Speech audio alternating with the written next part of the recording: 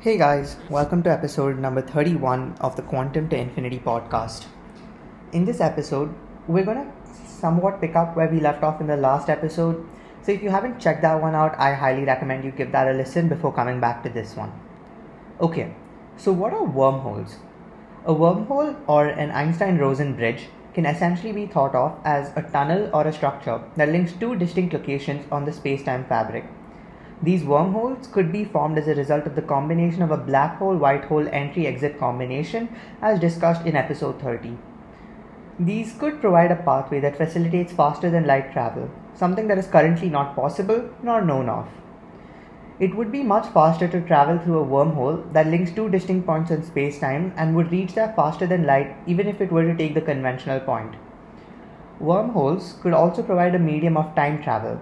Due to the extremely high density of gravity, this could have an effect of time and slow it down for the person inside the wormhole, while of course keeping time unchanged for observers outside the wormhole.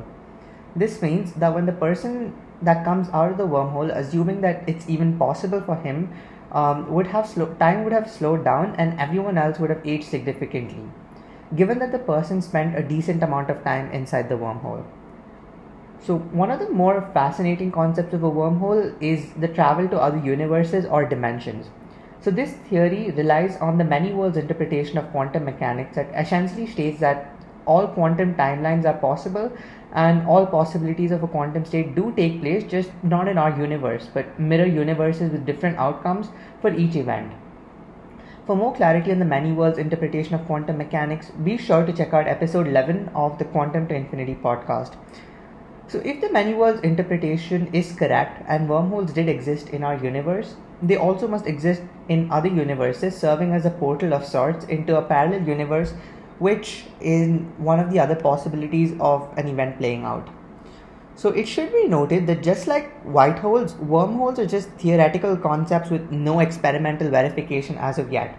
So in a way, all these scenarios are highly unlikely. However, world-renowned physicist Stephen Hawking does believe that wormholes exist everywhere around us, but on a microscopic level that doesn't really affect our reality. More generally speaking, it is possible that the space-time fabric contains minor perturbations as nothing is flat. So since they're incredibly tiny, none of the above possible scenarios play out, and even if the typical wormhole is possible, it would collapse and not allow for travel. The extremely inhospitable conditions inside the wormhole would kill us instantly on entering them. However, from a physics standpoint, wormholes are certainly a concept to think and ponder upon. Well, that's it for this episode, guys. I hope you enjoyed it. Stay tuned for more content and thank you.